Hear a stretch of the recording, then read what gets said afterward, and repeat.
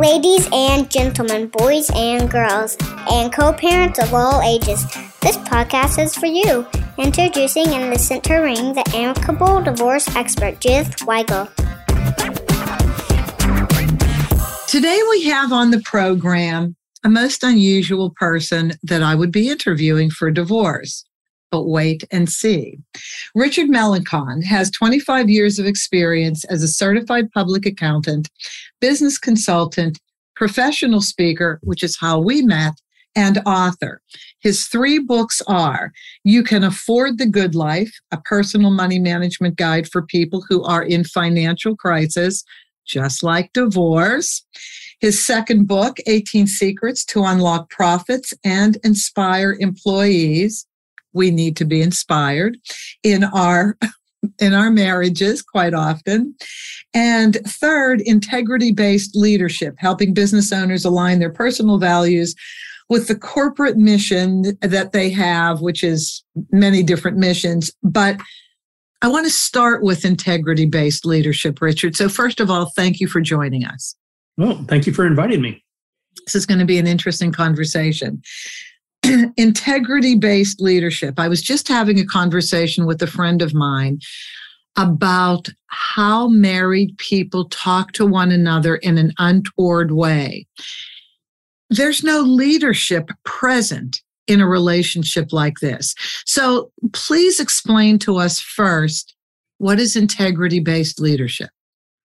So integrity-based leadership starts with the priorities of the owner. And the priorities and the passion of the owner has to align with the mission of the business. When you start a business, you can go anywhere with this business. Your mission could be to maximize profit. It could be to create the best widget. It could be to dominate the market. It could be to be the best community partner. It could be to have the best place to work. It can be whatever you want. But when you figure out, and this takes a lot of soul searching, and it's difficult for owners, entrepreneurs, to really look inward and say, what is my passion? What gets me up in the morning? What do I like to do? And how can I match that with the mission of the company? When you're successful at doing that, you want to get up every morning. You want to go into the office, and your enthusiasm becomes infectious. Everybody knows that you want to be there. Everybody knows what you're trying to accomplish. You are consistent. You are verbal. You're enthusiastic. You're bubbling over with energy. And it's infectious, and everybody wants to be a part of that because they know that you are going to be successful, and they want to associate themselves with somebody else who is successful. Now let's relate that to marriage. And then, unfortunately, divorce. So in a marriage, and you've been married how many years? I've been married 42 years. It'll be 43 years this November. Geez, that's almost as old as I am. I'm older than that, without a doubt. What is the success of your marriage, Richard? The success of my marriage is that my wife and I have matching values. We are very different in our personalities. My wife is a psychologist. I'm a CPA. We think differently. We process differently. Our perspective on many things is totally, totally different, but our values are consistent. So what I want out of life is the same thing that she wants out of life. And so when we're working toward a goal, when I am working toward a goal, I know that she's working toward the same goal and vice versa. So we are working together whether we know it or not because our goals match, our values match. We have the same perspective on how we think about money. We have the same perspective on how we think about retirement. We have the same perspective about how we think about relationships and monogamy and marriage and the importance of the family structure. So we have very similar values, and that unfortunately has not been the criteria of many people who wind up getting divorced. They get married for many reasons, and they never even think about whether their values match those of their spouse or their prospective spouse. early on when you were getting to know one another or early on in the marriage, because things shift. Things shift from dating to marriage. People tend to get a little more relaxed with each other. When they're married, the hunt is over. But did you two have to figure out the differences in how you communicated? Was that ever an issue? Absolutely. But what it all came down to was consistent values. I tell you, she thinks so totally different than the way I think. Her way of problem solving is different than the way I problem solve.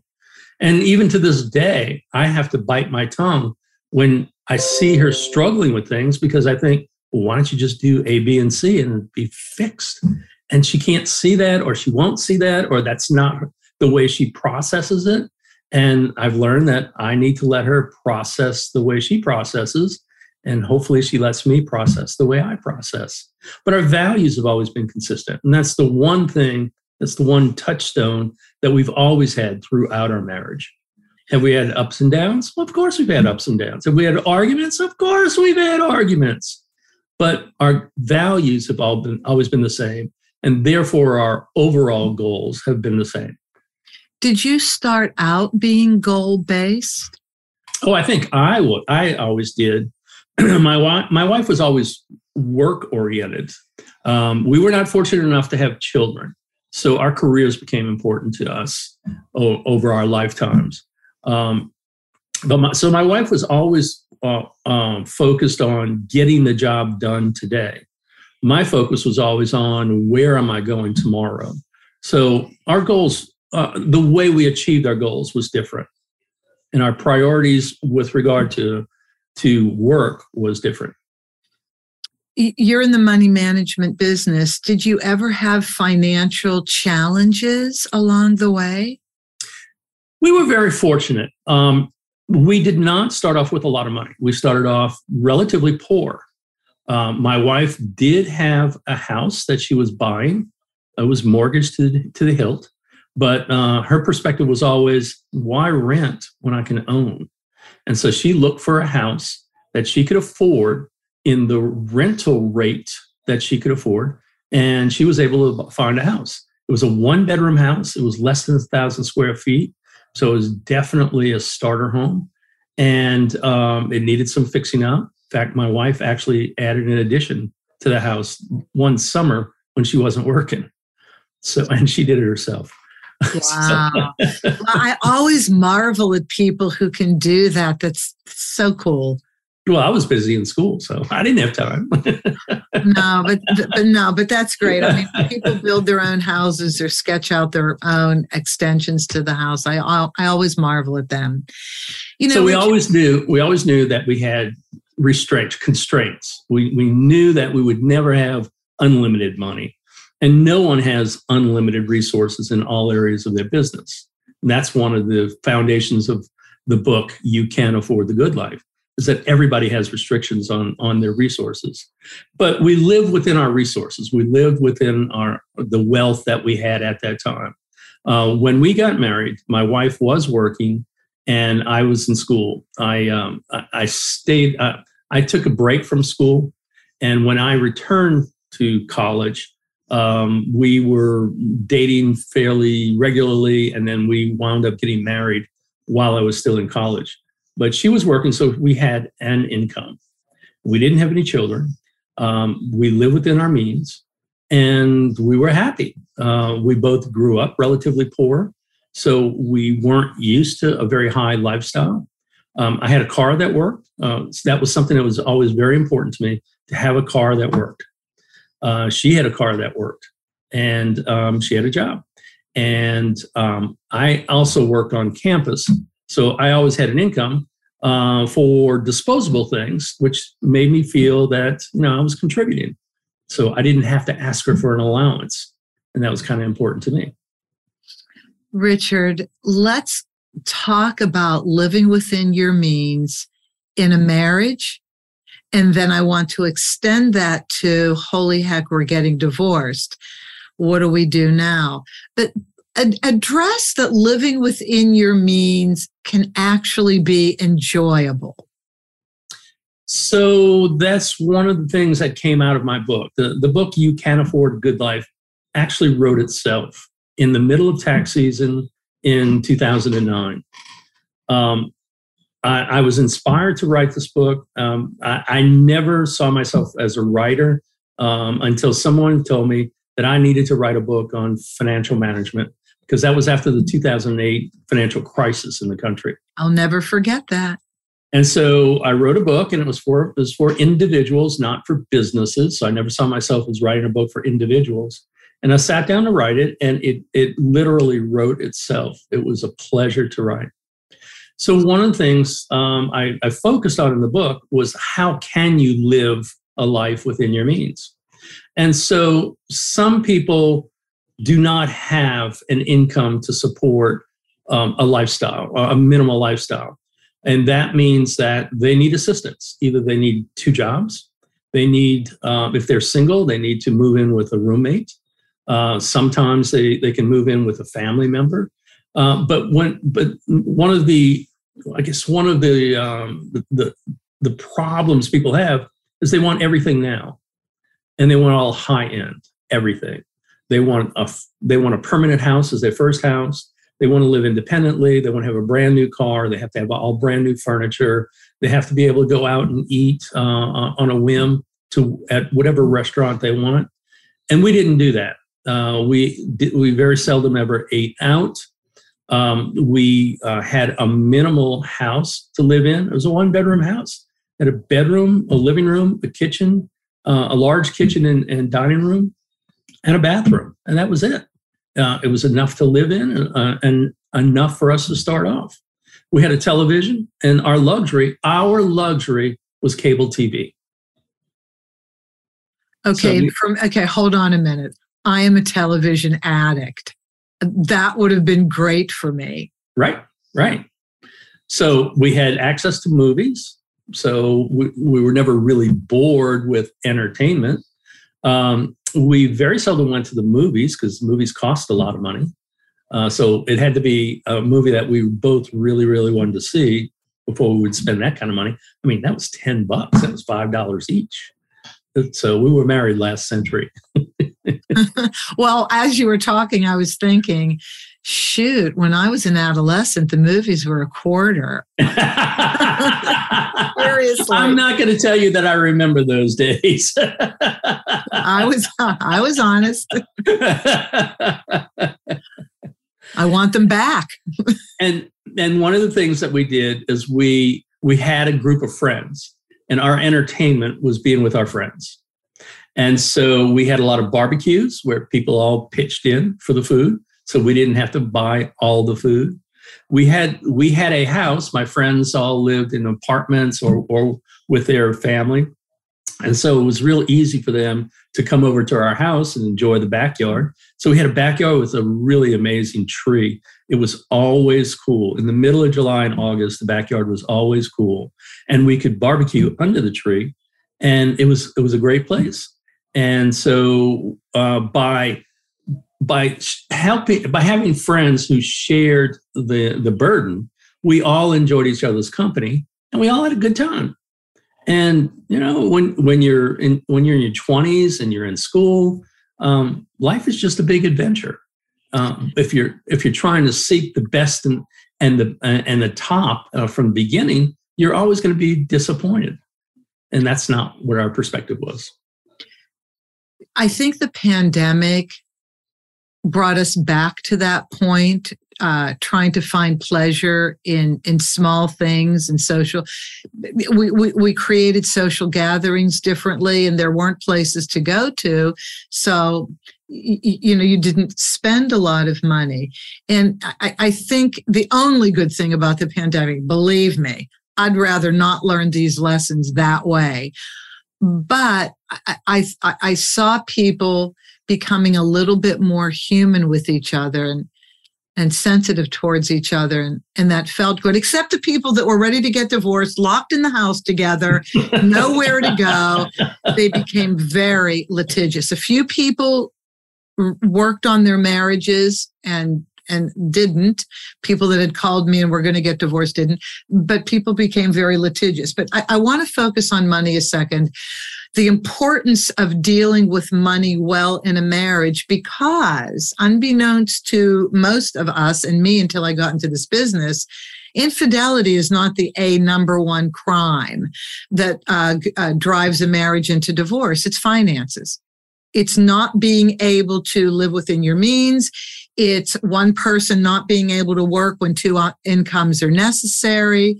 And it's different points of view about money. So as a CPA, how do you deal with people that come to you for financial advice?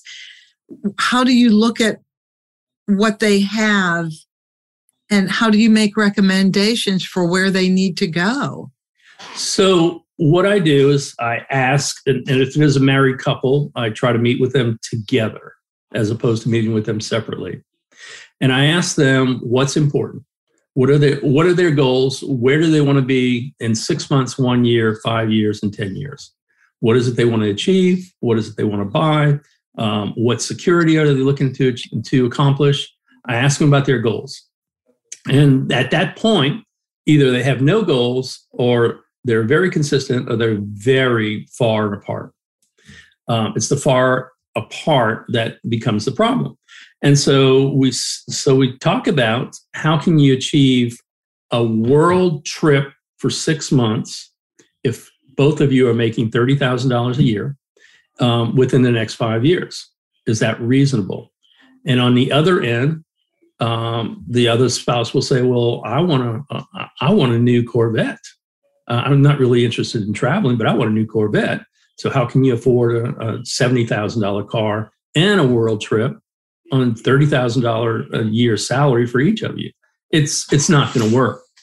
So we create some realistic goals, and we start talking about the fact that the goals of each of the principals, each of the partners, each of the spouses are so far apart that they need to really get on board with what's important in their life. And if they have kids, they both need to learn how to make decisions that are best for the family. And the way I present to them, if both of you can't agree on a step, a purchase, a plan, a goal, then the answer is no, you can't have it. So both have to agree in order to move forward, or that plan is rejected, and you can always bring it up at a later time. So once you have consistency, once you have agreement, then you can start working on, okay, what is it going to take?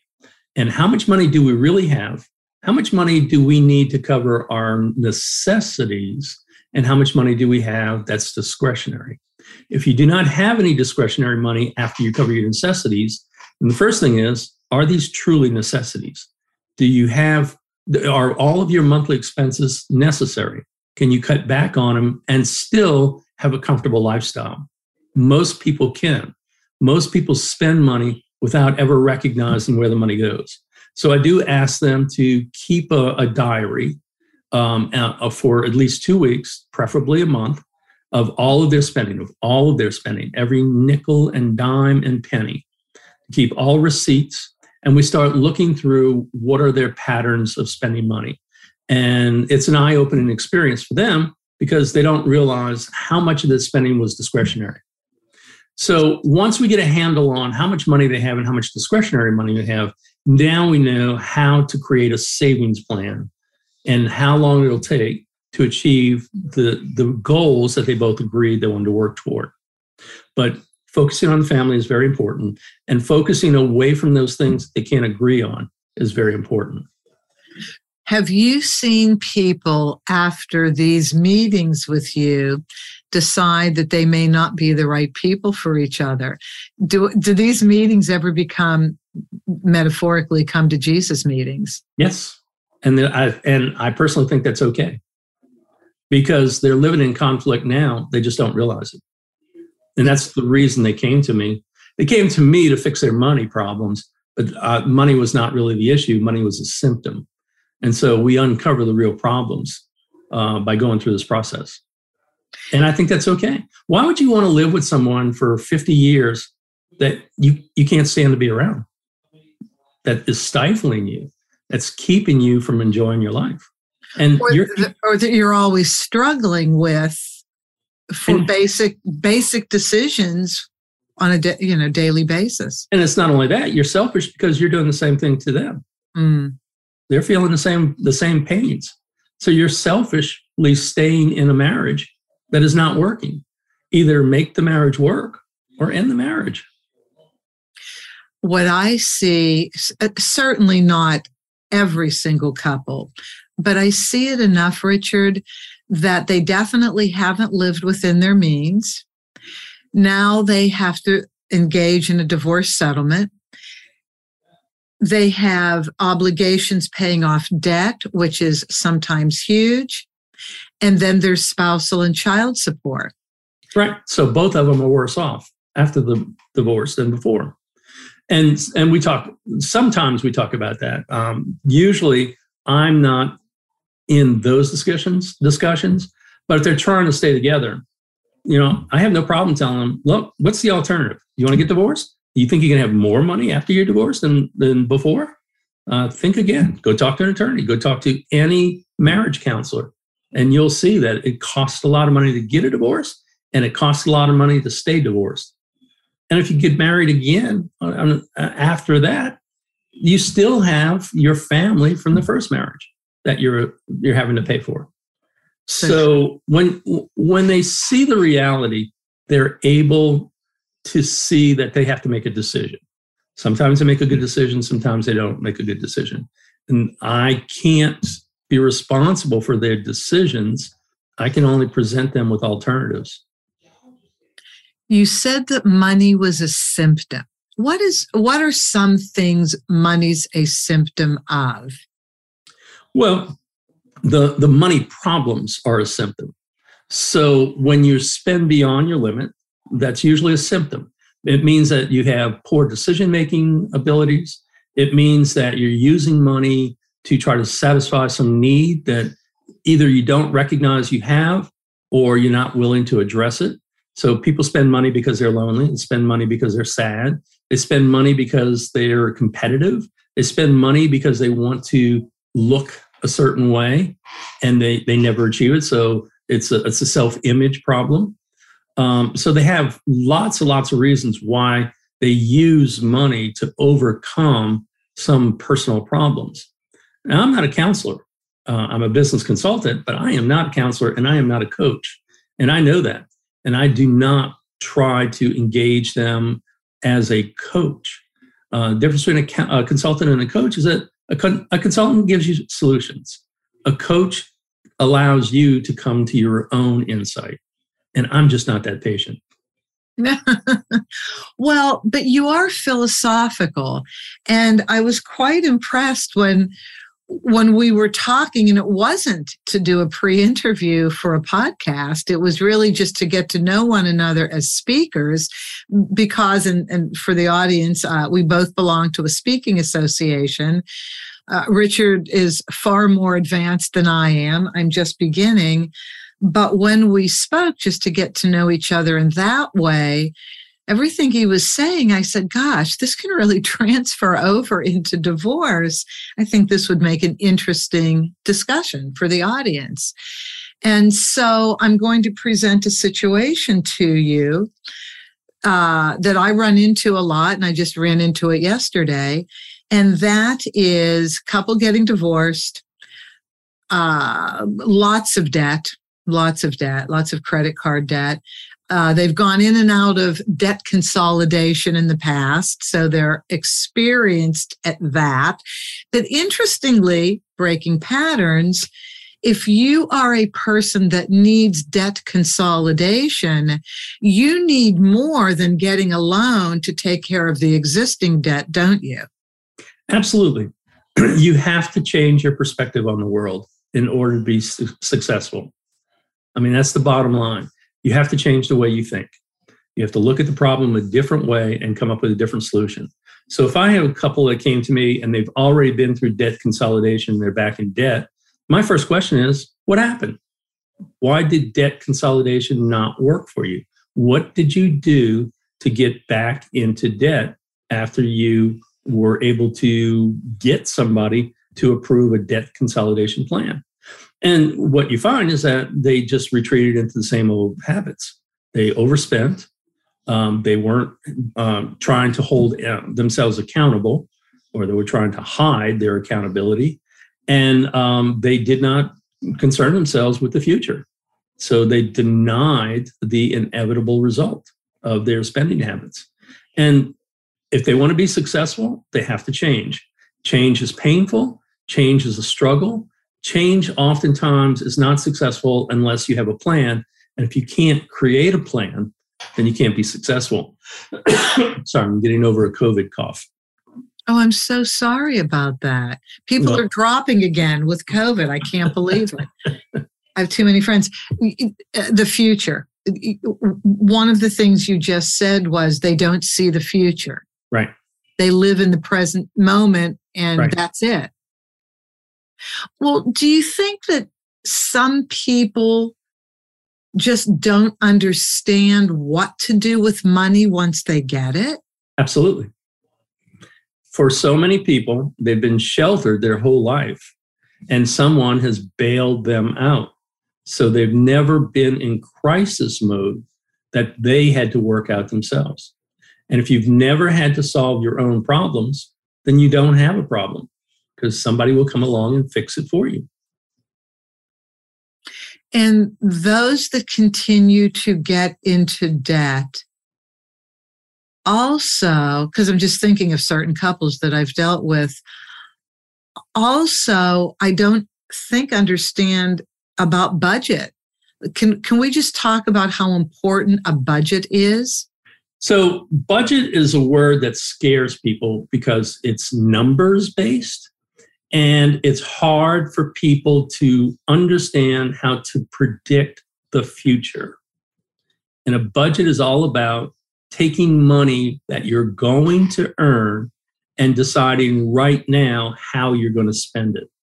And that's a frightening thought for many people, because they don't know how to create a concept of what they're going to earn, especially if they are earning inconsistent salaries. People who work overtime, people who work on commissions, people who work on some sort of performance-based compensation.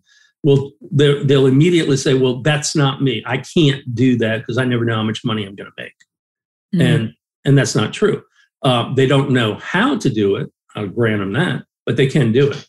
And in the book, I give them a way how to do that. So the first thing you have to do is just look at last year's income. You're going to see a lot of consistency, and you're going to see that every month you made a certain minimum amount of money.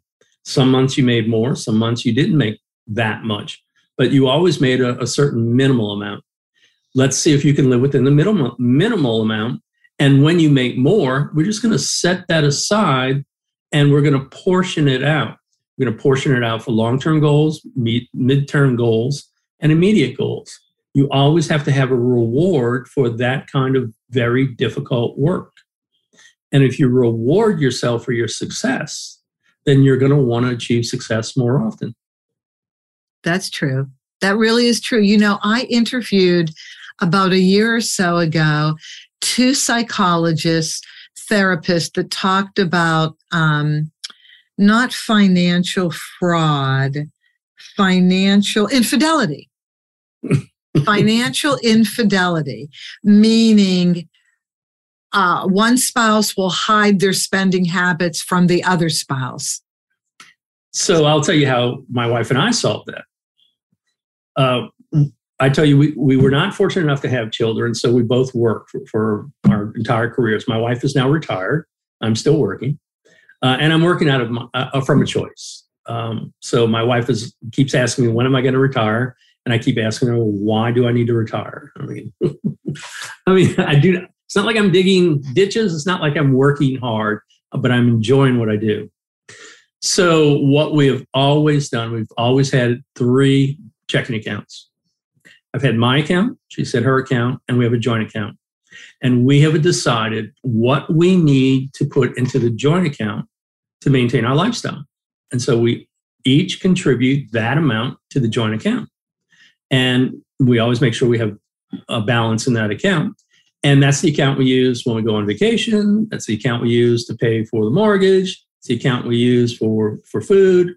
And I will tell you that sometimes, I'll use my account for food. Sometimes she uses her account for food because we're married. And that's how we always started. And that is how we always lived. We still have multiple checking accounts, but now it's to the point where our money is our money.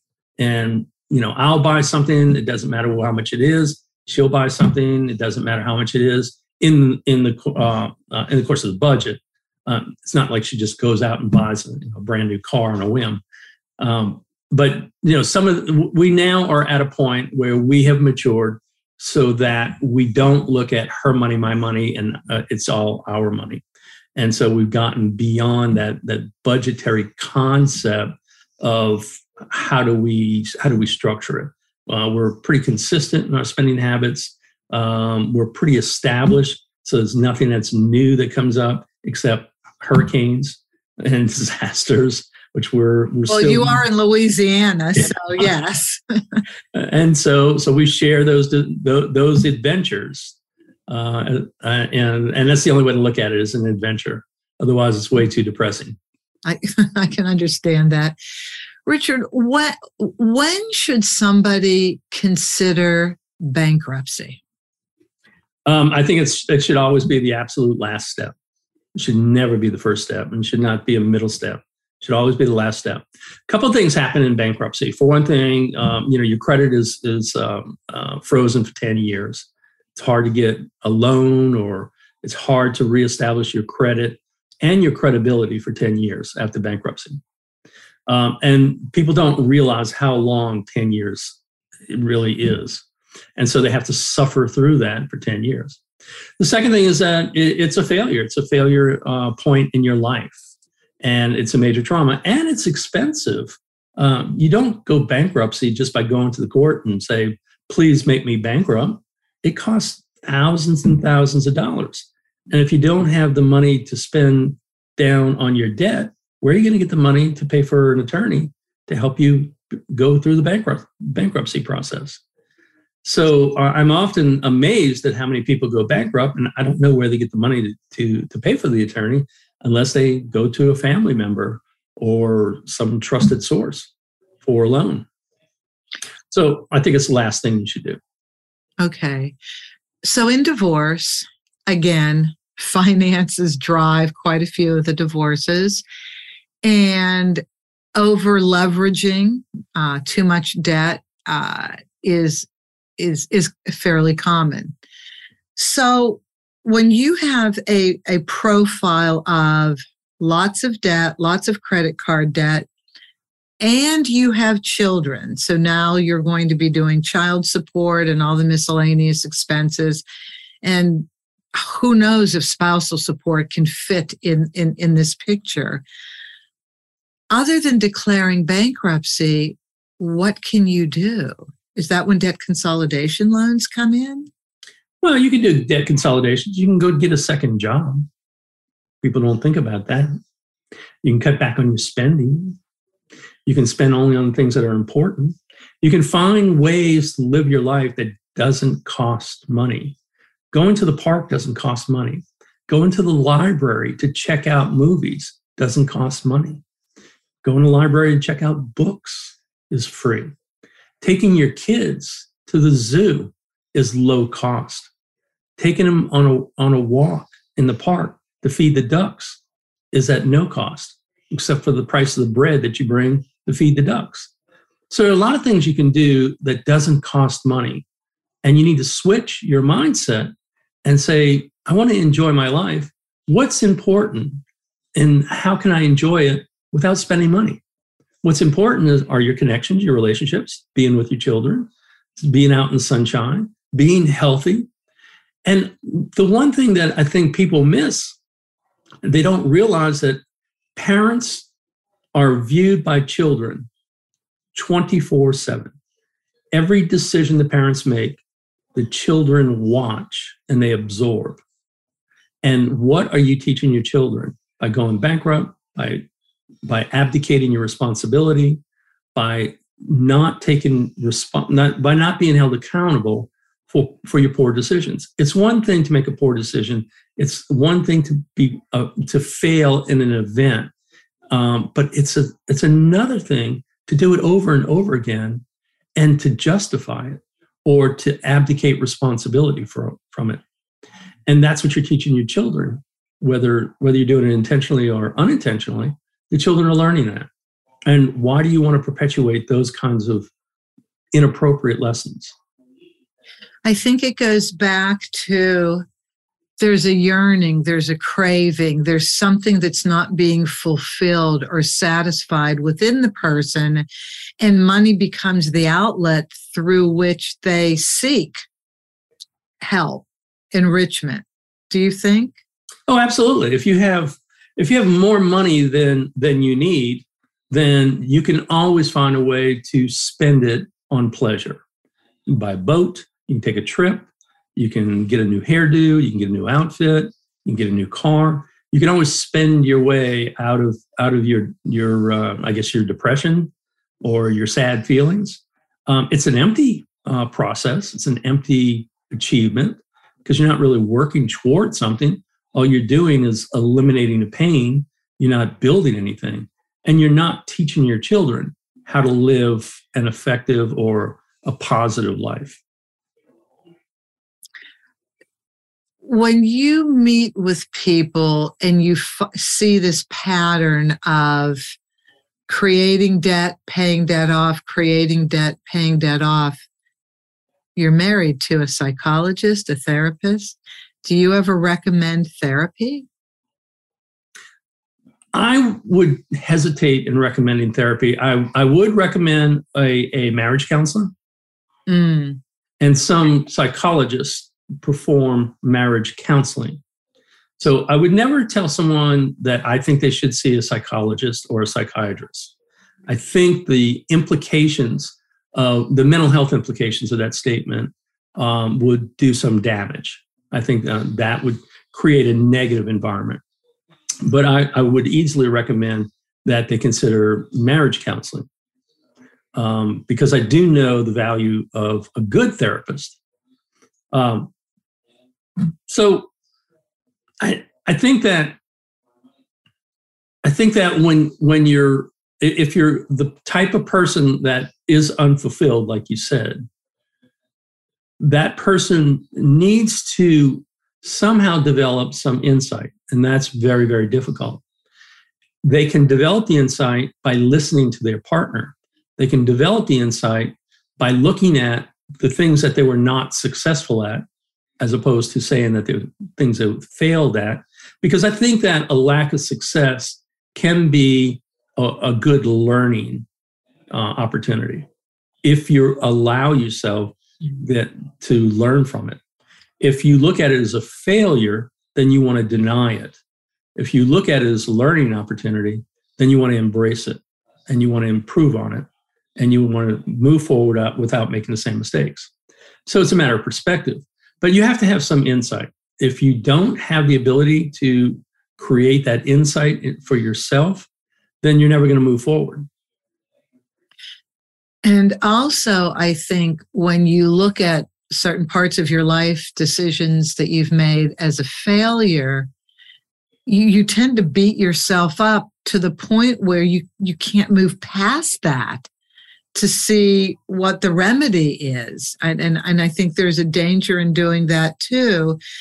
My perspective on life is we all have different lessons to learn. And so you may see somebody financially successful, but you don't know what's going on in other parts of their life that may be very difficult for them to deal with. They're just not talking about it. And maybe you only know them through business or not as interpersonally enough to know what's going on in their lives. And so, that for me is maybe a good way of not sinking down into complete depression, because money can do that to you. If you're not making money, you're not feeling fulfilled, you're not feeling successful, it really does a number on your head, and it's hard to rally from that. And the other thing is that people use money as a mechanism to count their success points. And that's wrong. Money shouldn't be used to count your success points. Ooh, I made $1,000 in a bonus. Did you only make $500? Well, I made twice as much as you. So I'm twice as successful as you are. So when money's used to count your success, it's great if you're a salesperson. It's a great way to motivate your salespeople by giving them commission, because they do use money. And salespeople do not use money in the traditional sense. They use it as a counting mechanism for their success. And that's important in that environment.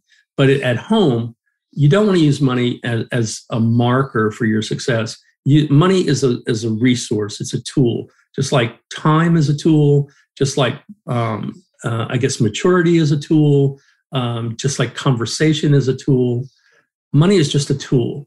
And if you look at it at anything else, you get a distorted view of where you are, how much resource you have, and what your options are for solving your problems.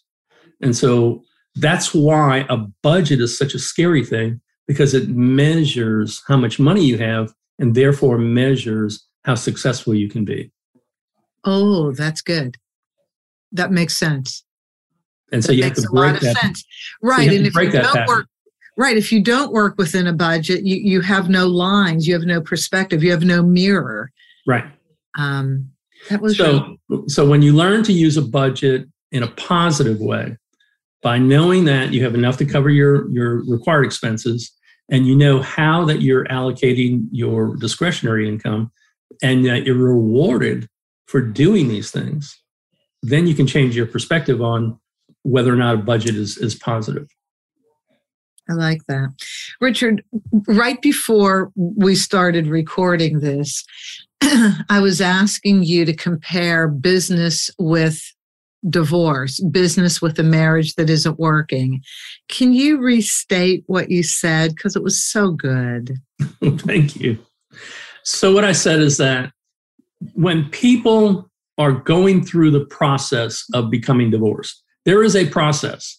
You have conflict in the marriage. You have lack of communication. Sometimes there's miscommunication. There's a lot of mistrust. There's a change in goals. Sometimes there's a change or a recognition of the differences in values. There's a process that people go through.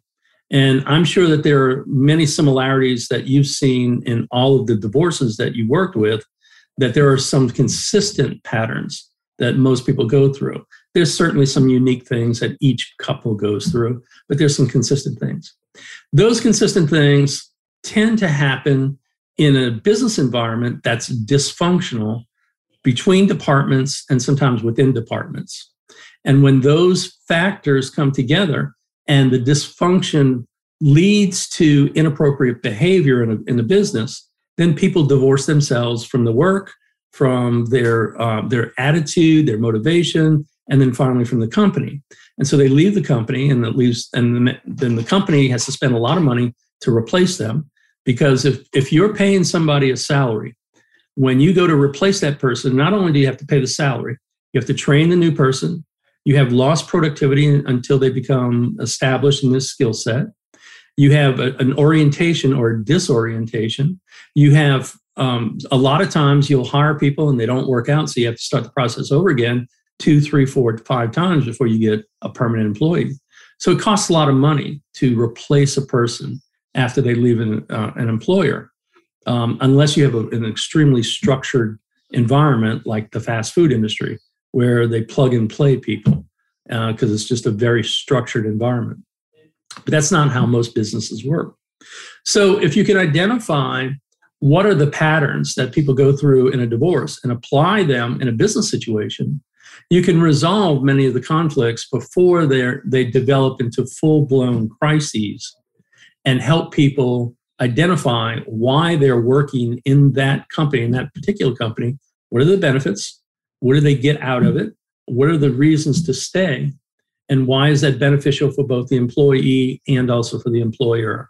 It has to be a win-win on both sides, or else the employer is not going to put up with the process of this self-realization. You know what I just thought of? I just thought of this comparison. Getting a job, you just needed a job. It was the right price. You kind of like it. Maybe it's not the thing you love doing. And then you just stay. Even though you feel you're stuck, you're not growing, it's a safety net.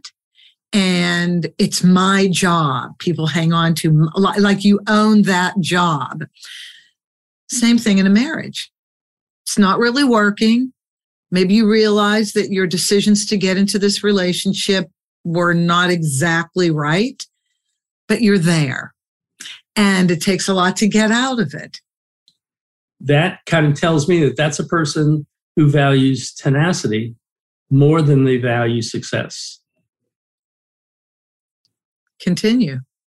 Well, if you value tenacity, you don't want to give up.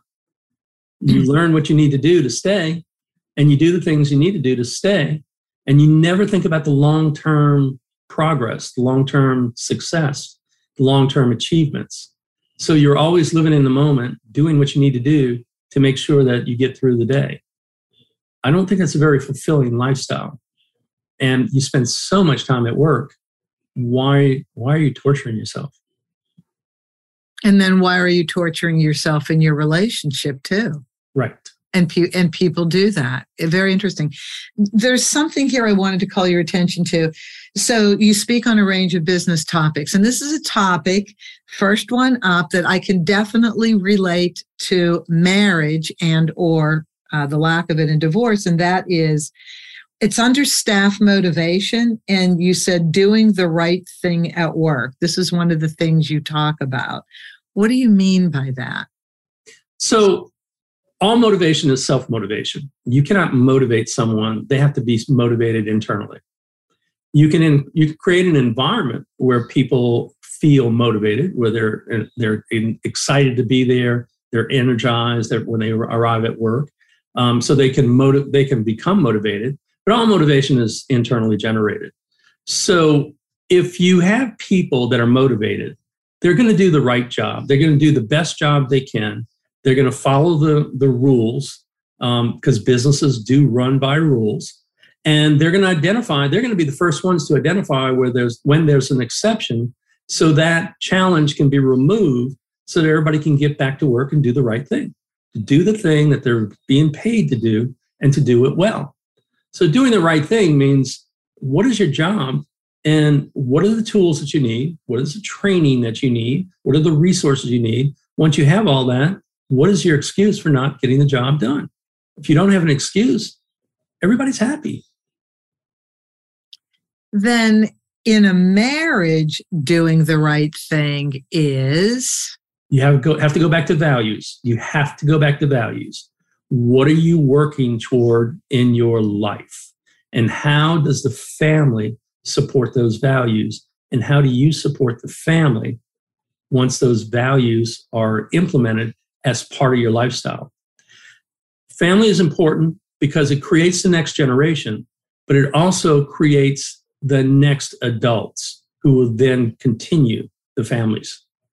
And so as a parent, your job is to create human beings who are independent and who are fulfilled or working toward fulfillment in their own lives.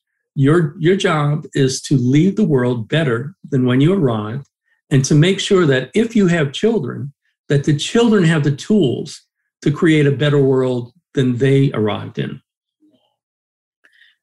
That is lovely to hear. Now I'm going to give you an example. I mean, that really is lovely to hear, Richard. I'm going to give you an example. I live in Los Angeles. It's not completely unique. There are a couple other major cities in the country that are like that, but it's very type A.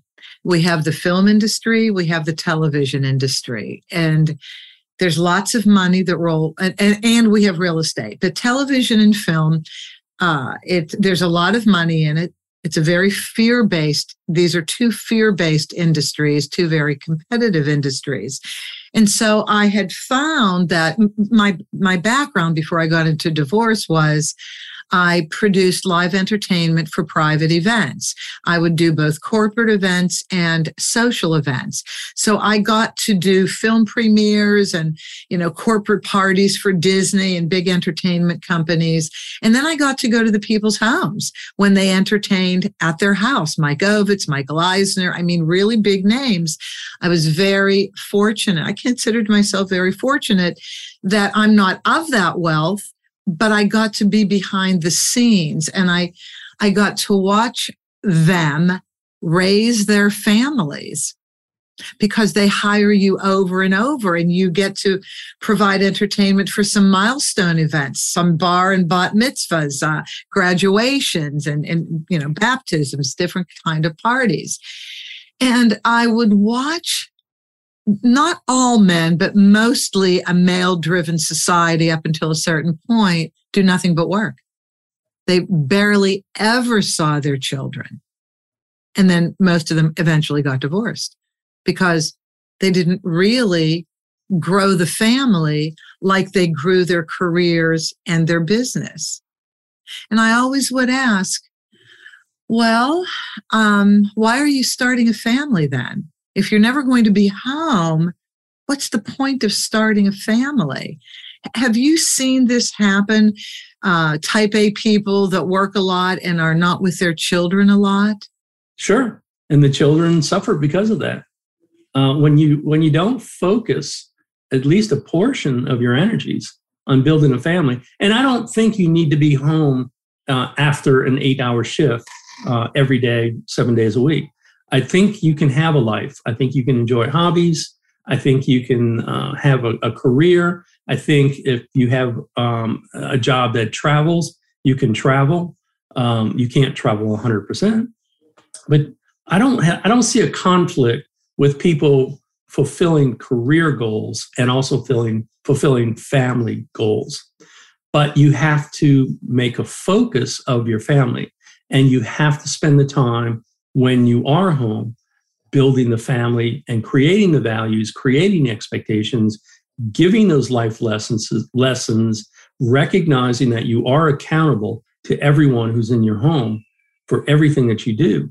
And they are accountable for their actions as well.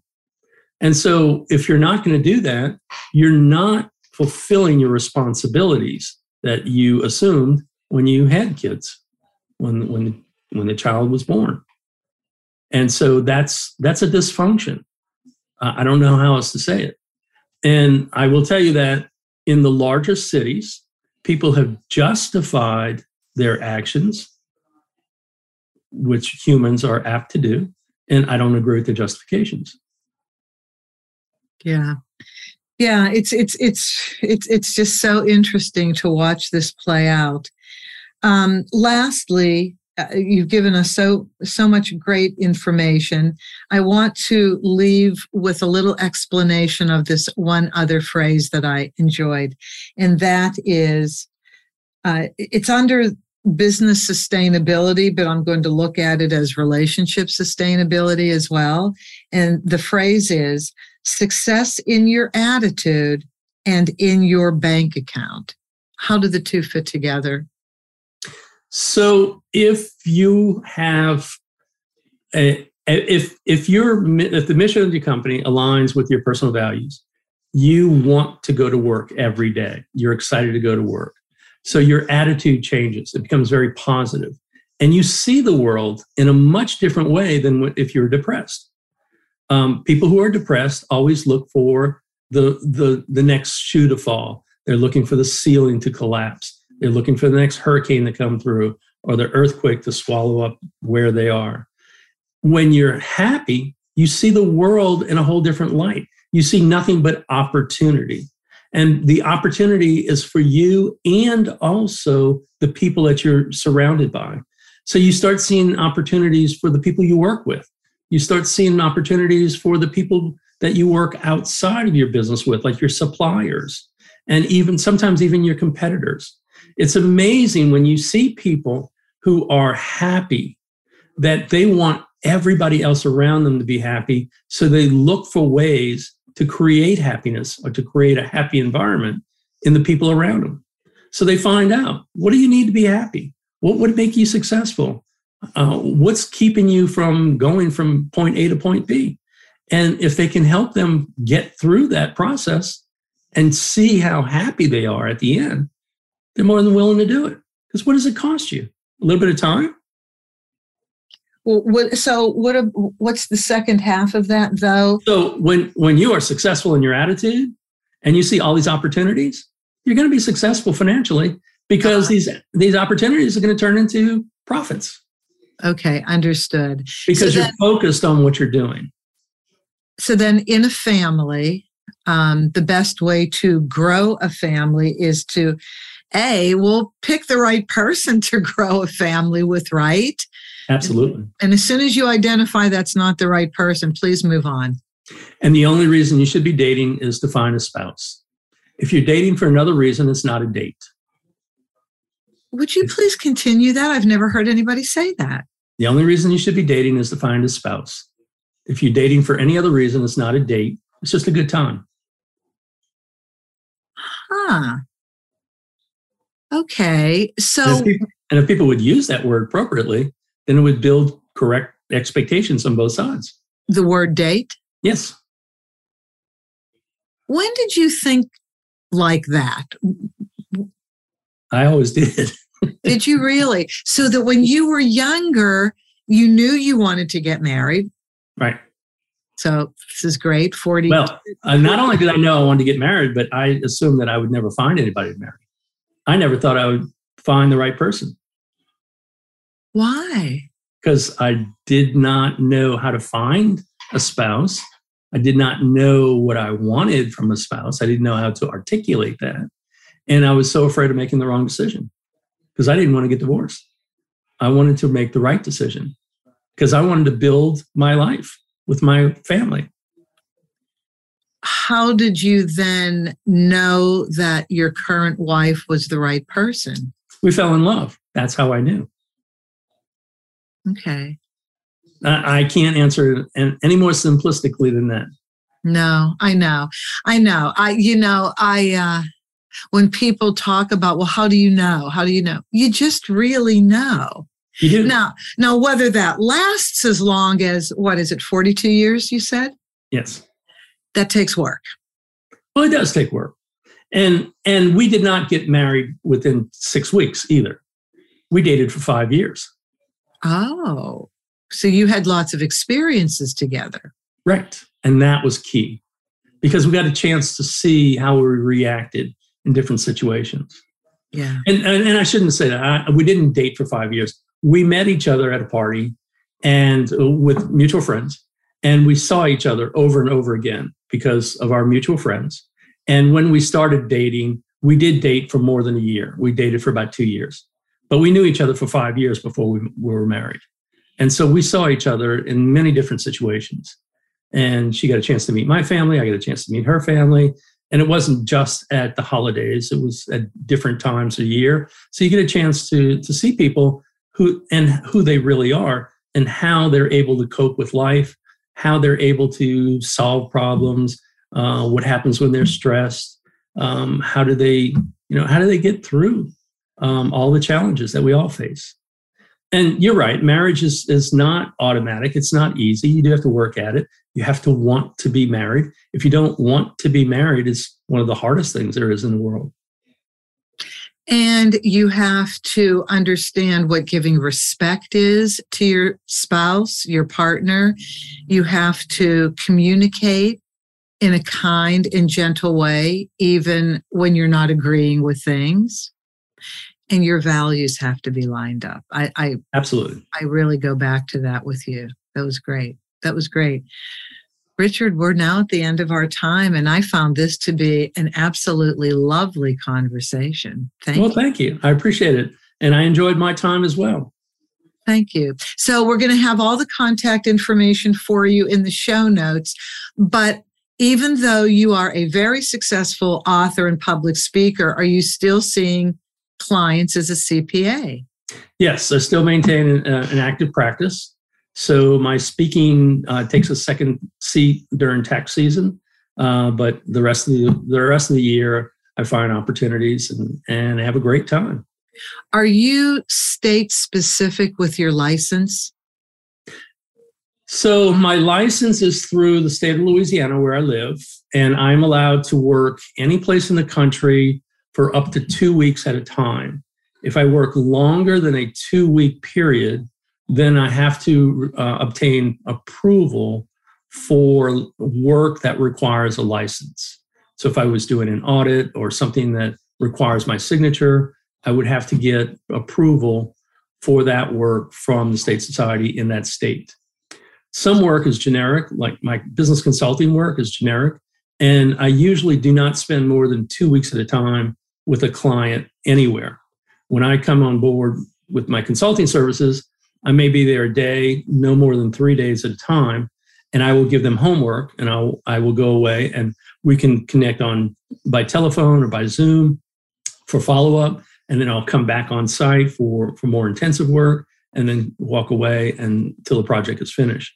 So I don't have a need to go more than 2 weeks.